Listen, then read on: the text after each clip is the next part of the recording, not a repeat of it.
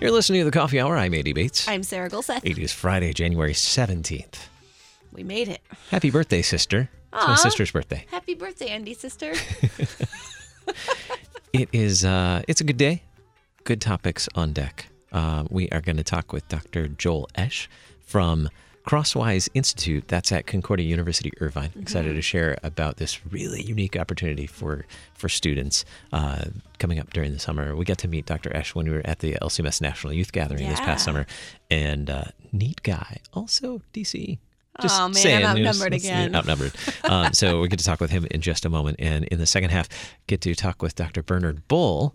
I had a great conversation with him recently about setting goals. Did you set goals for 2020? I did, actually. Oh, man, you're ahead of me. Well, I want to spend less time on my phone by doing other things, like actually interacting with real people in real life. Oh, there we go. And you did reading mention audiobooks. that. Yep, those are my goals. That. All right, so I had a chance to talk with him recently. I'll share that with you in the second half. Thanks to Concordia University, Wisconsin for supporting the Coffee Hour. Find out more about Concordia University, Wisconsin at cui.edu. Live uncommon. Joining us by phone, Dr. Joel Oesch, Director of the Graduate Programs in Theology at Christ College, Concordia University, Irvine, California, and also Executive Director of Crosswise Institute at Concordia University, Irvine, coming up this summer on June 21st through the 25th. Dr. Oesch, thanks for being our guest on the Coffee Hour. Yeah, thank you for having me. Delighted to be here. Tell us the story behind Crosswise Institute. How did this get started? I'm guessing it was an idea that became a reality. It was somewhat worked that way. The Lilly Endowment out of Indianapolis sent actually a notice to a variety of private Christian institutions saying, hey, we've got a lot of money and we'd like to give it to you. We want to start a network of universities who are building youth and culture, theological exploration, workshops, conferences, institutes, and we'd like you to be a part of it. Well, that ended up going to the president's desk. The president sent it down to the dean's desk, and the dean got a group of people together and said, hey, this is something that seems like Concordia would be perfectly fit for. Who's interested? And I happened to raise my hand a little bit higher than most, and so I got tagged ultimately as the person to go ahead and write a grant, see if that would be something that Lilly was interested in, and kind of deal with, kind of the internal workings, the infrastructure, as well as kind of the conceptual ways in which we could build such an institute here at Concordia. And so sure enough, we worked hard on the grant and ended up getting it. We ended up getting about $500,000, a little bit more than that, to go ahead and do a 5-year program in which we would bring together high school youth on our campus in order to talk specifically about issues of pressing culture, either present day or kind of looking into the future a little bit, those pressing matters that are going to be important for our society to have discussions about, and then applying our particular theological tradition to those discussions.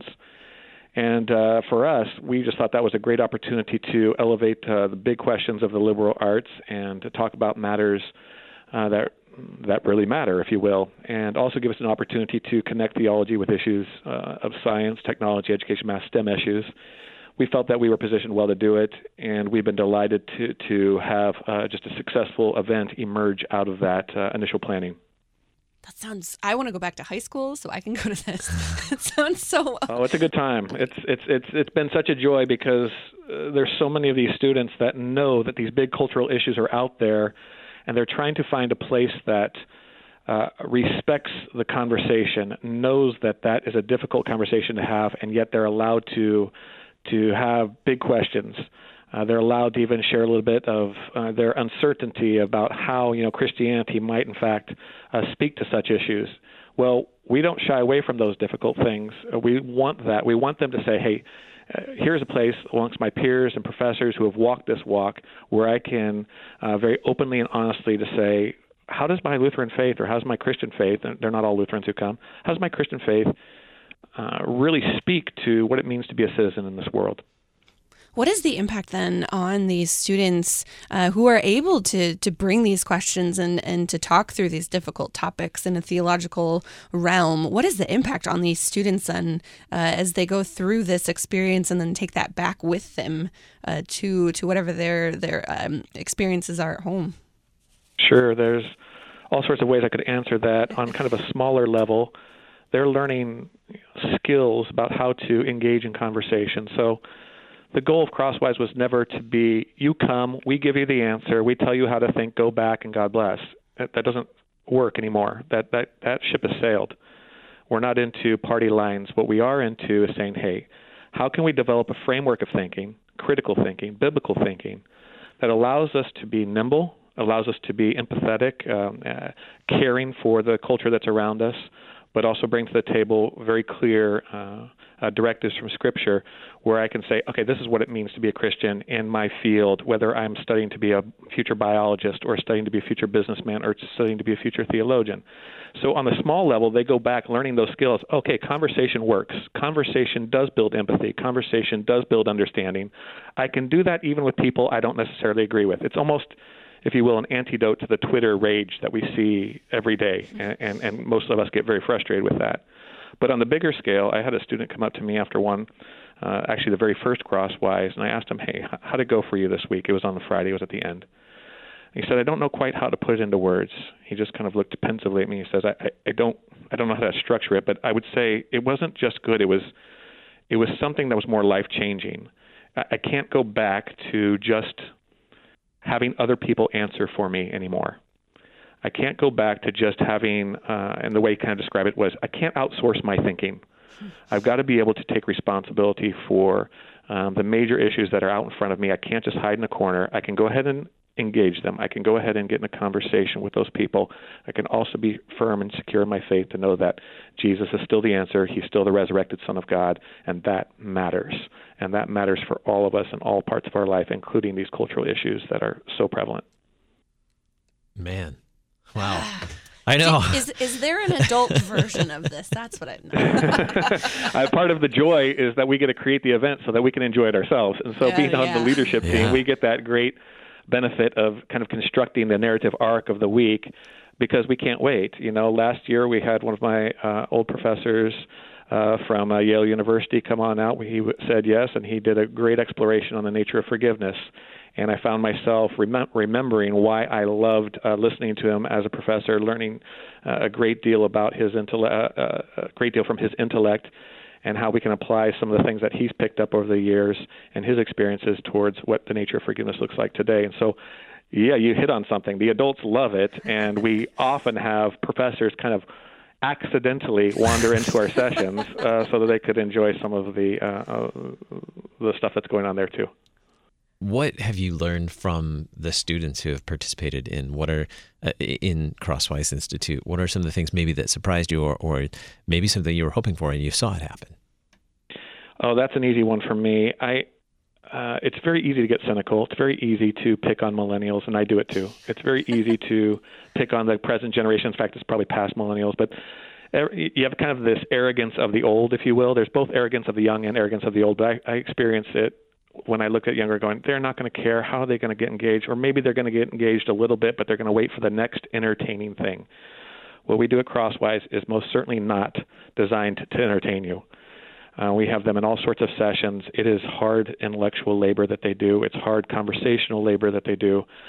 But one of the great joys was after a session, right at the very beginning, when we first started this project, we asked the students to keep notes.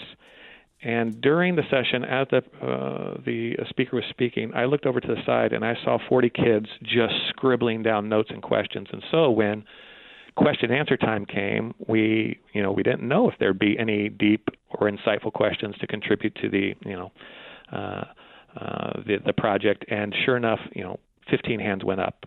And these questions were of high caliber. And so to see them engaged in something beyond entertainment, but towards their betterment, not only did they absorb the information, but they wanted to speak back at the professor and say, well, wait a second, you're making an assumption here, or can you explain this further?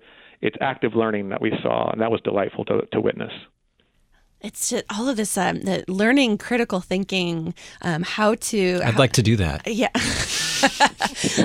Learning how to analyze and to have empathy in conversations and to be able to think on your feet is so important. And it's a skill that I think a lot of times gets overlooked in high school and college classes where I mean, back in my day, way back when. It's not far as mine.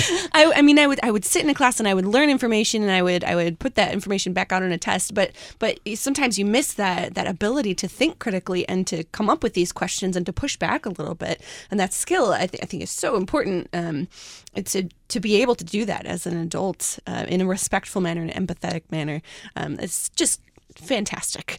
It's a really good point that you're making because from the very beginning, Crosswise, we had to kind of conceptualize what we believe people to be, what we believe these students to be. If you think of a student as a receptacle for information that you just fill up and then send out, you're going to have a particular telos or sense of flourishing that comes as a result of that. But we don't believe it that way.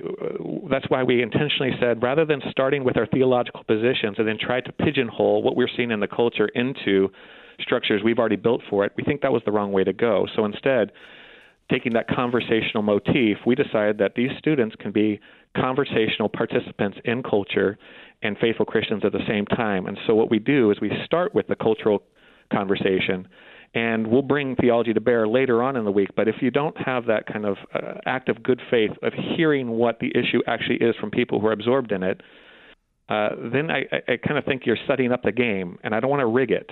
I want the educational enterprise, the conversational enterprise to work itself out naturally. So to give you an example of that, our very first Crosswise experience talked about heady things, transhumanism and technology. Well, we had an actual transhumanist be our opening speaker, someone who actually was the libertarian candidate for governor out here in California, a guy by the name of Zoltan Istvan, and fascinating fellow, but he's not a believer. And we told them, hey, you're going to experience things at Crosswise that are going to cut against what you've been taught. And now you have to practice evaluating that. You have to practice getting into a conversation with those people in order that you might, with empathy, understand their position, but also see their position through critical eyes that are given to us by the Bible and through faith. And so we think that that's particularly useful, and we find that that's particularly rare as summer camps go, if you will, summer events. Who can attend Crosswise? We only have just about a minute left. Who can attend Crosswise Institute, and how do we get them there? Sure. Anyone who's in high school right now, so the 4 years of high school, freshman through senior. The best way to learn about Crosswise is to go to the website. It's cui.edu/Crosswise, and that will show you images, videos, testimonies from past events, and then specific information about this year's event where we focus on politics and the vocation of the citizen. And so we're going to take on that topic this year. But you can do nomination forms where pastors or DCEs or youth ministers can nominate particular students, and then we get them that information. There are travel scholarships available. Last year, I think we had 11 states represented. I might be low on that. I think 11 states were represented, though. And so you don't have to be a Lutheran, but again, the website is the best way to connect with us. And we'll provide the link in the program notes today as well. Dr. Joel Oesch, Director of Graduate Programs in Theology at Christ College, Concordia University, Irvine, and Executive Director of Crosswise Institute, coming up June 21st through the 25th at Concordia University, Irvine. Dr. Oesch, thanks so much for being our guest on the Coffee Hour today. Thank you so much for having me. I'm Andy Bates. I'm Sarah Golseth.